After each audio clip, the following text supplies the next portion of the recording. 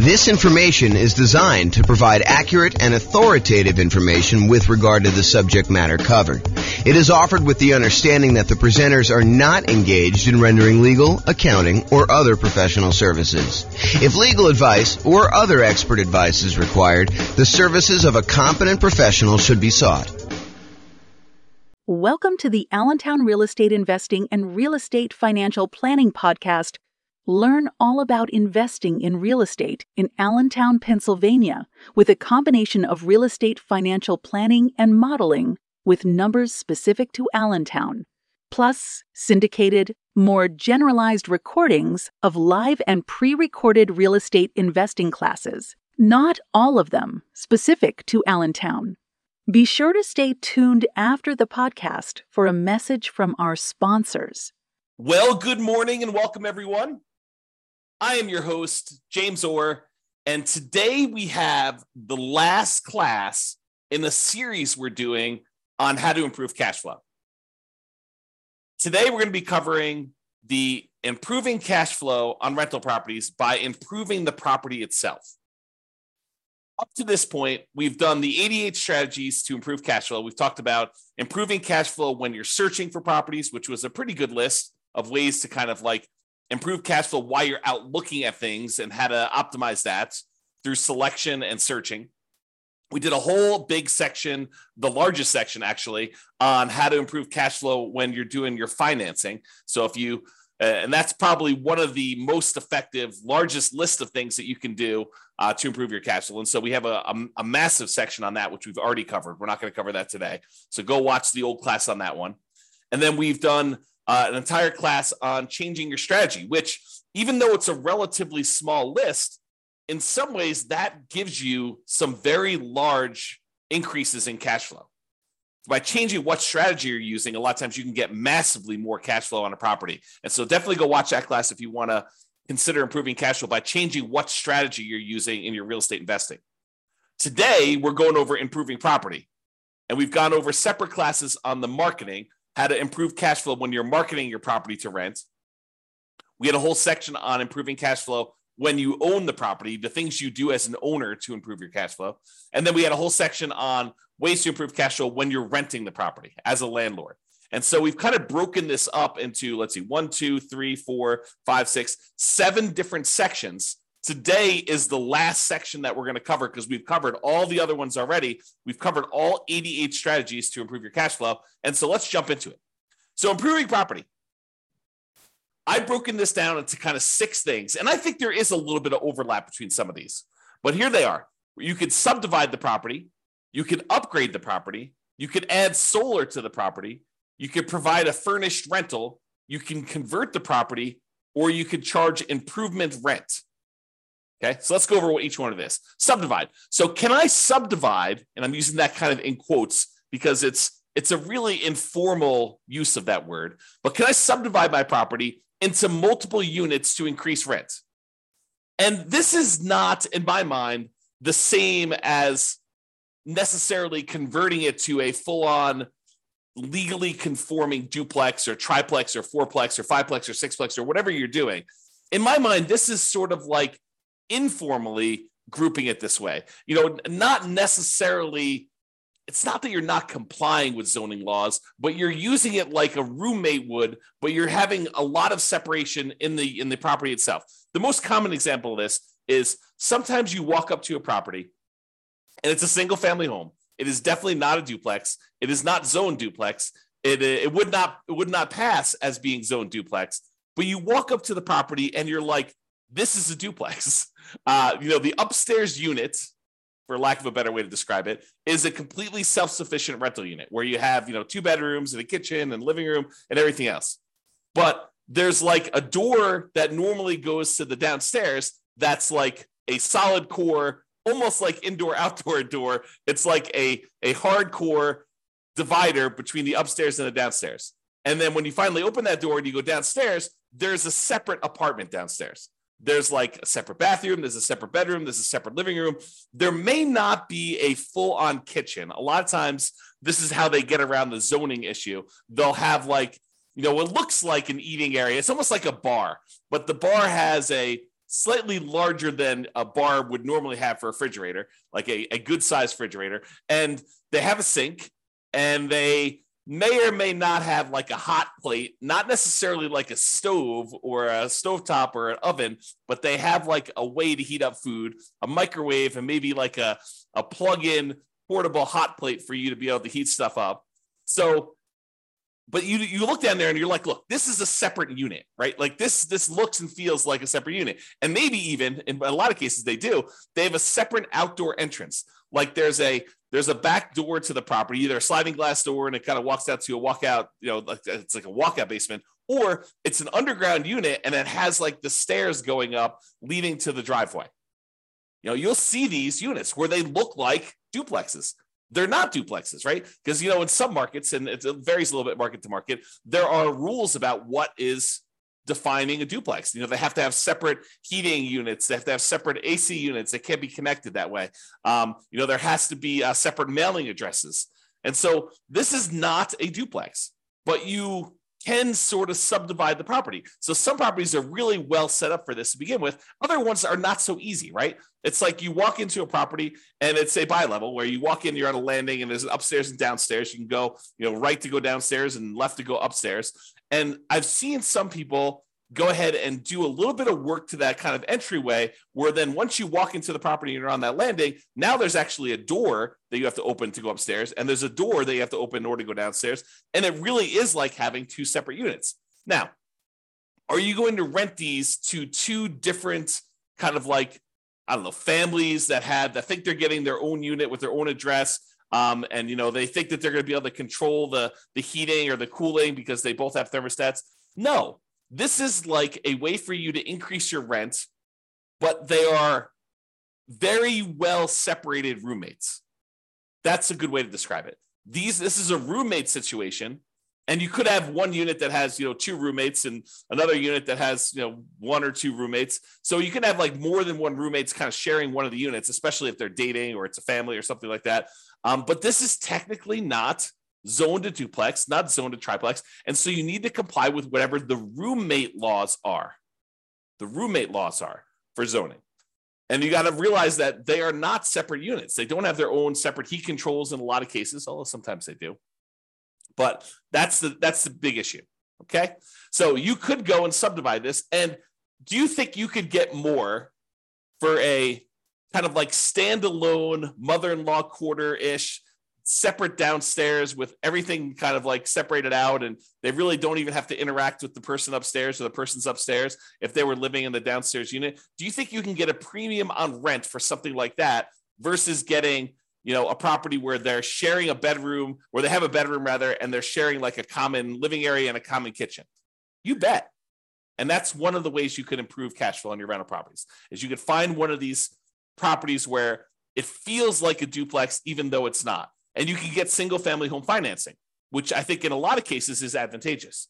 Especially if you're buying your second or third property and you've already used up your FHA or your VA loan, which is what we a lot of times use when we're buying formally zoned, completely compliant duplexes, triplexes, or fourplexes. But in this case, it's a single family home that looks and feels like a duplex or a triplex or a fourplex, but it's really a single family home. And so you can go get these, 5% down conventional loans on them.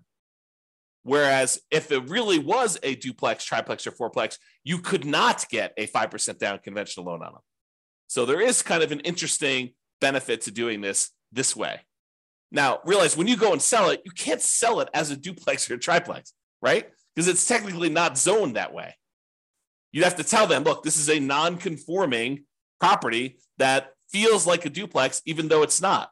And if you wanted to go and live here and kind of like unseparate these, you might have a little bit of work to do. But if you're a roommate situation, or it's your mother-in-law or your mother wants to live downstairs, or your father-in-law wants to live downstairs, or your mother and father-in-law, or whatever it is, and you kind of like want to live in the upstairs and they live downstairs, or you and your brother, or you and your sister, or whatever it is, this could be an ideal situation where it feels like you have separate units, although it's a single-family home and it's zoned as a single-family home. Okay, so that's what I call subdividing. Next one, upgrade the property. Can I improve the landscaping, the curb appeal to get higher rents? Sometimes that's all it takes, right? The difference between, this is like the proverbial, don't judge a book by the cover. Don't judge a book by its cover. There's a reason that saying exists, is that people judge a property by its exterior. And so can you improve the landscaping, improve the curb appeal to get higher rent? Can you paint the property? Can you add or improve shutters? Can you do lawn care?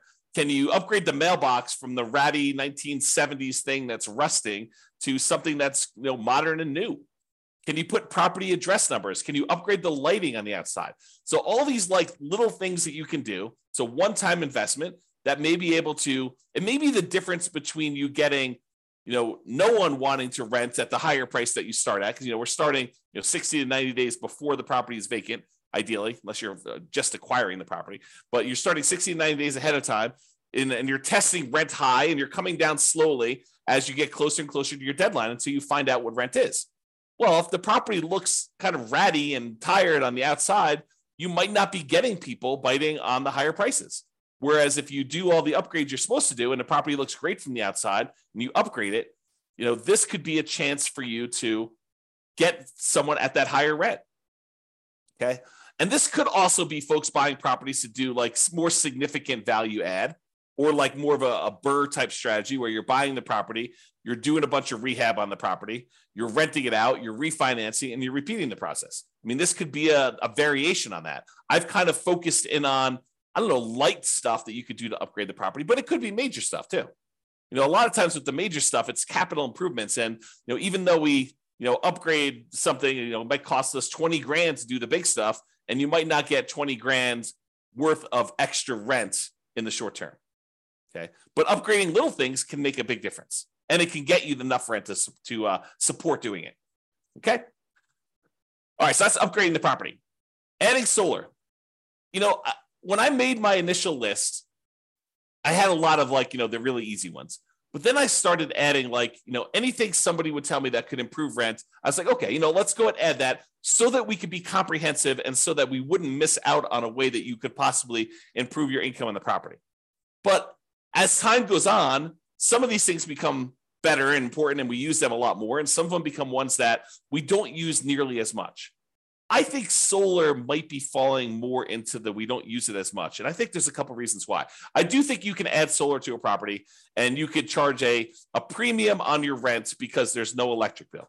I think you need to be careful because I think there may be some laws, and also there may be laws coming where you may be in this gray area if you start charging them separately for utilities. You start looking like someone who is charging someone for utilities separately. I think you're in this gray area. And so if you are going to charge separately for utilities, I think you should go talk to an attorney in your local area and make sure that you are following all the local laws and regulations doing that. But if you happen to have solar panels on your property, can you get, rent is a range, right? Rent is not an exact number. It's not like, oh, this is exactly $2,112.43 for rent on this property. That's what you're going to get every single time you put it on the market. I don't think it works that way. I think you go out there and you're like, look, rent on this is probably going to be somewhere between, $1,900 if we do it during a kind of like a bad time of year and we don't do a good job marketing, we don't do a good job exposing the property, to maybe $2,200 if we just happen to hit the right time of year. We kind of do the marketing we're supposed to do. The property shows really, really well. We're great at our sales skills. We're really good on the phone. We're really good answering questions. We're really good getting people to come look at the property. The property shows really great. So I think there's this range. And so when you add solar to a property, I think you have a chance to really push up the range a little bit and more likely get to the top of the range, especially if you have the sales skill to show somebody why having solar on your property is a major benefit and how it can save them money. So they may be comparing your property to one that's $100 or whatever less, but if you have solar on your property, you can tell them, look, you're not going to have an electric bill on this, or you're not likely to have an electric bill as long as you don't go over the usage you have on this thing. And so that's included. And so you got to really kind of, give some value to that. And that's why this property is probably, a little bit higher than some of the other ones you're comparing at the same price range. Okay. So solar, be careful, but this is a possible way for you to kind of improve your rent range to prove where you are on the rent range. And maybe it also allows you to rent the property a little bit faster. Maybe, someone's looking at two properties, one of them has solar, one of them doesn't. They're both similarly priced. Yours probably goes first, is the guess. All right, furnished rental. So can I rent the property furnished to get more rent?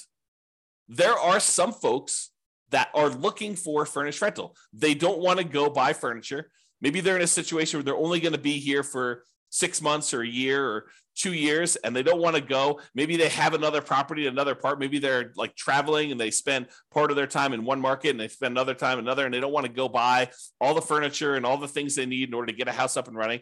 And they're willing to pay a premium for that. And so you could actually get higher rent by furnishing a property to get more rent.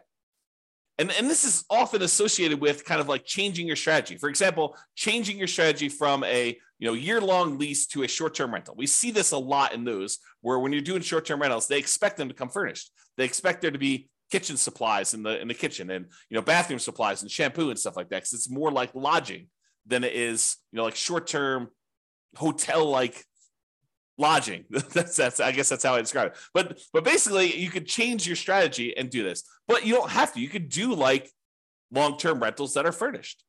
It doesn't have to be going to short-term rentals or medium-term rentals, but it is often associated with that. Okay, so that's another way to increase your rent on property and improve income to be able to get higher rent. All right. So before we talked about kind of like what I called subdividing, like informally separating out parts of the property in order to make it feel more like a duplex, triplex, or fourplex. But sometimes you can like legitimately, legally, completely convert a property to a duplex, triplex, or fourplex. There is the ability for you to, the lot is zoned for duplex, triplex, fourplexes, and you decide to say, hey, look, I'm just going to do this officially and change it to be a duplex, triplex, or fourplex so that I can rent this out to separate people. I can have separate addresses. I can have separate heating units, separate air conditioning. All the different things are done right, legally, zoned correctly, and doing that. And so this is the full conversion. Can I convert my property to a duplex, triplex, fourplex, or more? And sometimes this is easy as the property is really set up for it. Other times it can be cost prohibitive and impossible from a zoning licensing perspective. So you got to be careful, but sometimes it's just harder to do. It costs more, it's more work, more labor, and you got to go through approval processes and all that stuff. So just be careful. Sometimes it's easy, sometimes it's not. Be careful of zoning laws and check with your city and county before doing the work. Do not assume that you can just convert any property you want to a duplex, triplex, or fourplex. There are laws set in place to prevent this. Okay, so be careful. Changing the characteristics of a property this way can also impact the type of loans and therefore loan to value that you can get on the property. And furthermore, it can impact who are your buyers when you sell. If you have a single family home that you've sort of the subdivide one, the one I covered first, where you've kind of converted it to more of a roommate situation that has a lot of separation, that's still a single family home. And you can convert it back easily, relatively easily, to be a single family home. And so you have the whole pool of buyers who are looking for single family homes when you go to sell. And there usually is a very large pool of those people looking for single family homes. When you convert it officially to a duplex, triplex, or fourplex, you narrow your pool down. In some markets, it may be bigger, but I would say the overwhelming majority of the time, almost without exception, the pool of people that are looking for a duplex, triplex, or fourplex is going to be a smaller pool than the people looking for a single family home. You have fewer people looking for that. And the financing for the duplex, triplex, or fourplex is harder, less common than the ones for the single family homes. So once someone uses that FHA loan to buy their first duplex, triplex, or fourplex, it's really hard for them to get a second one. There's some really bizarre exceptions, but it's very difficult to do. Otherwise, you need to do a VA loan in order to buy it with little or nothing down. Otherwise, you got to put more down. You could buy a single family home with 3% down. You can buy it with 0% down. The USDA VA ones. You can buy it with 3% down if it's your first single family home. You can do a lot of 5% down ones. But if you're trying to do this duplex, triplex, fourplex sort of thing, then you're probably looking at FHA or VA financing or putting at least 25% down to buy these. Okay. So it changes the financing, which may be worse for you when you go to sell, if you go to sell. If you never sell, not a big deal. Okay. All right. Improvement rent. Sometimes you'll have a tenant. They will show up at the property and they'll be like, oh, this property is great. The challenge is it's not fully fenced in. Maybe it's not fenced at all, but in some cases it's like, the two neighbors have fences and you just don't have a fence on one of the sides. Okay. Which is pretty common in some neighborhoods. And they're like, the problem is I thought it was fully fenced in because some of the pictures they showed the fence. So I didn't think this was going to be an issue, but I've got a dog or two dogs. And I told you about those on the phone. And I'm concerned because I want to be able to let them out in the backyard and not have to worry about them running away. And you're like, okay, I know you really, really want a fence. The rent we had before was the price without the fence, with the current situation. That was what it was. But I would be willing to go ahead and put in a fence, but I would need to charge you extra. I would need to charge you, for lack of a better term, fence rent in order to fence in this last side or put a fence around the whole property. And some tenants would be like, oh, that would be great. I would be willing to pay whatever it is, $50, $100 more per month for you to put the fence around the backyard, or $200 a month, whatever you can negotiate, to help offset the cost for doing that. And, this may also occur sometimes with like, I really love this, but I hate the green carpet. And the carpet's, a couple tenant cycles old. So it's not like new, but it's not something you expect to be able to get at least one more tenant out of it before it needed to be replaced. But they're like, look, I can't move in with this carpet like this. And you're like, okay, well, the rent that we had it at was priced with the current carpet. If you really want new carpet, we could actually put in new carpet, but that would cost whatever it is, $200 more per month for us to go put in that new carpet. And they may be willing to pay that. So you could charge improvement rent, fence rent, new carpet rent, something else that the tenant desires you install for a fee. Okay. Now you may not be able to get the full cost of the upgrade. You may not be able to say, look, it's costing me $10,000 to get a fence installed on all four sides here. And I'm not going to be able to divide $10,000 by 12 months and get the full amount. Even though they may tell you, look, we're going to be here for 3 years. And you're like, okay, well, 10,000 divided by 36 months, that's going to be whatever that is, $300 a month. And they're like, yeah, we're not paying $300 a month. So you may not be able to get the tenant to pay the full cost of the upgrade. But with certain items, not all of the items, but with certain items, they have a reasonable enough lifespan that you may be able to get higher rent in the future to help offset this cost as well. For example, the fence. In some cases, a fence does give you a marketing advantage of having people with pets, and you may be able to get a slightly higher rent than you would normally. And so the tenants that are currently there in front of you may be able to offset some of the expense of the fence. And then the fact that you're going to be able to get higher rents for the future for the next, whatever it is, 10 years or 15 years for the lifespan of the fence, you may be able to offset the cost and make a profit on that. Some things like carpet might not be able to charge enough to justify it. Some things like a fence, you might be able to. So you got to kind of work out the math on doing this, which leads me into my next thing, which is calculating your return on investment. So I did a class, it's on the podcast. It's on the website and podcast. You can go listen to it, but it's called When to Do Upgrades with a Value Add Rental Property. And I walk people through how to do the calculation in order to figure out what your return is on the investment you make in order to see if it's worthwhile doing that. And I include a spreadsheet to help you do the math, but you want to be able to determine, look, I'm going to go spend an extra $5,000 or $10,000 in order to do an improvement on a property. You want to look and see how much money am I putting out? How much money am I getting back over what time period? And when do I make all my money back? And then how much profit do I make? And then what is the overall return on that money that I invested to see if it makes sense for you to do this extra investment? Sometimes you have to do it, right?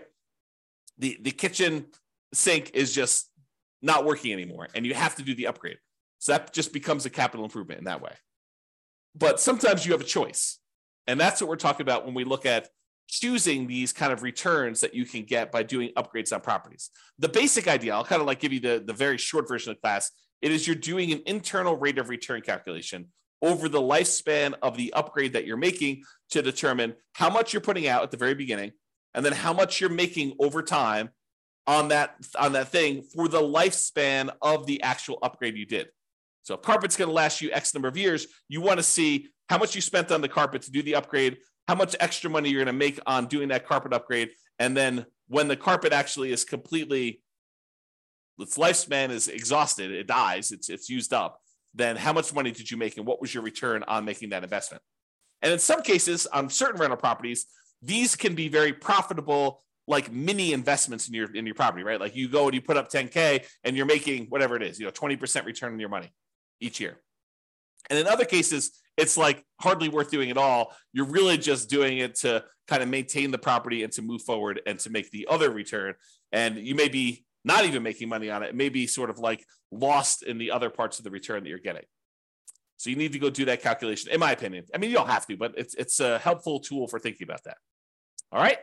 So in conclusion, optimizing cash flow is really about maximizing the income you can get on your property and minimizing any expenses.